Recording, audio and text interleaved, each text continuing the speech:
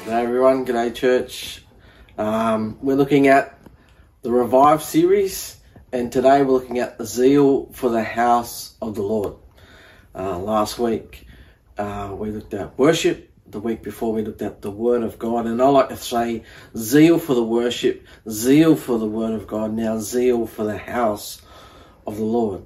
Now we're looking at John chapter 2, and where Jesus clears the temple, and we're going to use that as our springboard into our zeal for the house of the Lord through Jesus' example. But we've also got to look at the passage just before that, where you know the story where Jesus turns water into wine at the wedding. We're going to look at it in a minute as well. And it's funny with John that he's put the clearing of the temple at the start of his book, whereas Matthew, Mark and Luke have put theirs towards the end. And I think it's because it ties in with the story of Jesus turning water into wine. Now we know the story, it's in chapter 2 of John, and Jesus attends a wedding, and his mother comes up to him and says, Jesus, listen, they're about to run out of wine. Are you able to do something about it? And Jesus is taken by the waitstaff to the kitchen or where they're preparing the food and drink, and he sees 12 clay jars. Now it's really important to remember that these clay jars are actually for ritual cleansing. And so he says to the servants, listen, go and fill them up with water and bring them back. Now he does that. And then when he brings them back, he says, okay, well then go and serve that to the head of the ceremonies. The guy drinks it and he goes, this is unbelievable. You have waited till the end to serve the best wine. Normally it's served at the start. You see, Jesus has turned the ritual cleansing of these jugs into new wine, which then leads us into this next story where Jesus cleansed the temple. And I'm going to read from the New Living Translation, and I'm reading from John 2, verse 13. It was nearly time for the Jewish Passover celebration, so Jesus went to Jerusalem. In the temple area, he saw merchants selling cattle, sheep and doves for sacrifices. He also saw dealers at tables exchanging foreign money. Jesus made a whip from some rope and chased them all out of the temple. He drove out the sheep and the cattle, scattered the money changers' coins over the floor, and turned over the tables. Then going over to the people who sold doves, he told them, get these things out of here. Stop turning my house, my Father's house, into a marketplace. Then his disciples remembered this prophecy from Scripture, passion for God's house will consume me. But the Jewish leaders demanded, what are you doing? If God gave you authority to do this, show us a miraculous sign to prove it. All right, Jesus replied, destroy this temple in 3 days and I'll raise it up. What, they exclaimed? It has taken us 46 years to build this temple, and you can rebuild it in 3 days? But when Jesus said this temple, he meant his own body.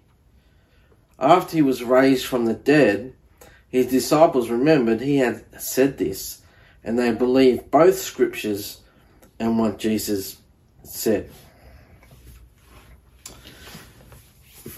I'm sure we've heard that story before. Jesus comes into the temple, and the first thing he sees is the livestock, all set up like a marketplace. Now, it wasn't uncommon for people to buy their sacrifices. It wasn't uncommon for Jews to go to the temple, particularly around Passover meal, to dedicate a sacrifice on behalf of the family. And it was obviously very difficult to travel with a sacrifice, so they would buy one. This is not uncommon. So what Jesus is concerned about, what he's worried about here, is not the fact that they're sort of selling sacrifices, it was, I guess, in the way that they were doing it and the way that they were doing it inside the temple. See, the first thing you've got to remember is it was actually stopping people from coming into church, coming into the temple. Some other commentaries will say it was set up in the Gentile area. And this really annoyed Christ as well, because he wanted everybody to be welcomed in and not sort of stopped as they enter into the gates of the temple.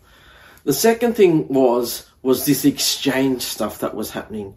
You see, they were boosting up the prices and exchanging money into Jewish money, so that foreigners were basically, the exchange rate was ridiculous. So people were being ripped off in terms of buying their own sacrifice that they could give. And you see, Jesus quotes Psalms as he comes in and says, you've turned this into a marketplace. Matthew, Mark and Luke will say, you've turned it into a den of thieves. Instead, this should be a house of prayer. And John doesn't actually quote that, but we get the sense that it's the same story being told here. And Jesus is really trying to make sure that everybody who is taking notice of this situation knows that he has the authority to do it, first and foremost.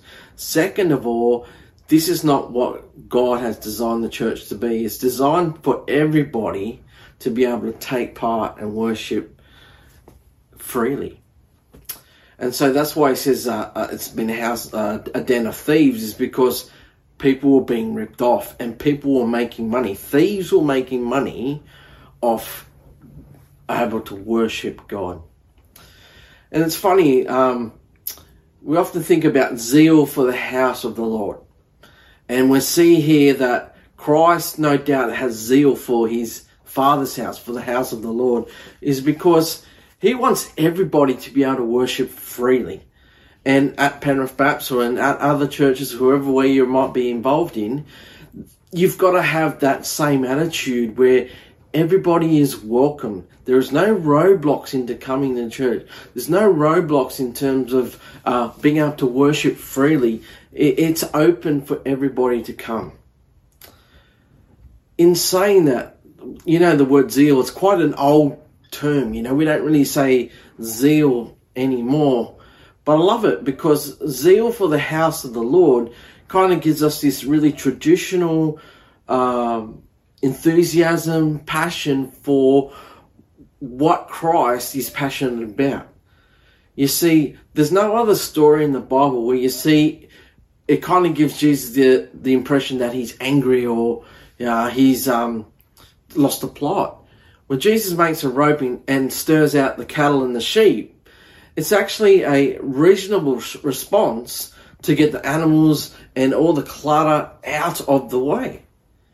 And so when Jesus shows this amazing enthusiasm, where he makes a whip and gets the cattle out, it actually shows me how enthusiastic he is for the house of the Lord, and how wrong the community at the time, especially those involved in the leadership of the church and how things were happening, had got it wrong.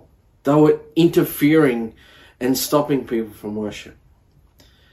Now, I don't know about you and me, but when I was putting this together, I was really encouraged by what Mark said a while ago, and especially when he first started, about the T's. With time and tithe and talent and title and tenacity. And I thought this is a really great way for me to reflect on those things in order to share some practical aspects in terms of taking this passage. Like, we don't need to come into the church and make a whip and get the cattle out. We don't need to do that. But what we do need to do is to make sure, or at least encourage you guys and myself, to have zeal for the house of the Lord. And so using those T's, really practical way of almost ticking them off and saying, okay, well, do I have tenacity for the house of the Lord? And I can say yes, I can say no. So, oh, maybe that needs some improvement. Maybe I do need to have a bit more passion, enthusiasm, respect, whatever it might be for the house of the Lord. Or whether it's title. And I've been reading a Bible study recently and talking about the church. And if you're worried about your title or where your title is, let me assure you, your title is a child of God. You have been chosen to be part of the church. And so that's your title. You are part of God's family. And so when we are part of God's family, it's like our house. It's our house, and we are representing Christ in how we live and how we do things. So we've got to take care of our house. We've got to respect it. We've got to be passionate about it. And I think that is how we invite people in as well. So the title and tenacity, there's tithing. You know, we all got to pay bills, and the church has got to pay bills as well. And let me encourage you to tithe. And if that needs improvement, then you work that out between you and God. And if you're tithing well, then good on you. And if you're not tithing very much at all, then maybe look at getting the direct debit, and that way you don't have to worry about it so much. So there are ways of improving our tithing, and there are ways of being generous with what God has given us. Now we've got talent. We're all talented. We're all talented in some way, shape or form. Now, not all of those talents are necessarily for the house of the Lord, but some of those talents are behind the scenes, helping out. There are talents where we can get alongside and encourage those who are involved. There are so many ways that God has blessed us with talents. And I think it's for us to be creative in how we boost the house of the Lord, how we encourage the house of the Lord with those talents. And I'm sure there's a role for all of us to play in having that passion and zeal for the house of the Lord. And the last one's time. And how do we use our time? Is it valuable? Are there times where we can give to the house of the Lord? Are there times where we can be supporting or not just coming up on those times where church is on? You know what I mean? There are opportunities that we can give more generously with our time. And so let me encourage you with all those T's. I'm sure there's something in your heart where you go, yeah, I can improve that. Yeah, that needs some work. Yeah, that I need to put more time and passion into that. Because the house of the Lord needs its children to really fire. And we want to see that. We want to see, if we're talking about revival, then sometimes it means digging into those sort of more practical areas and lifting and raising the bar. So let me encourage you as a church to look at those T's: tenacity, title, talent, time and tithe, and work out ways in which you can improve those areas if they need improving. And if you don't feel like you need any improvement in any of those, then be an encouragement to others. Not to boast, because God didn't create us to boast, but to get alongside and encourage, and if anything, boast in the Lord for what He's done. Let us pray. Lord, thank you for your love. Thank you for the opportunity to be part of your family, and we're chosen by you.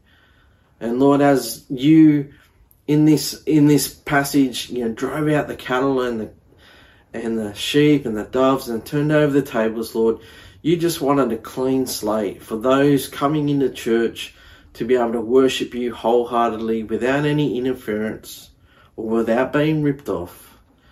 And Lord, we want the same here at Penrith Baptist and other churches in the area, Lord.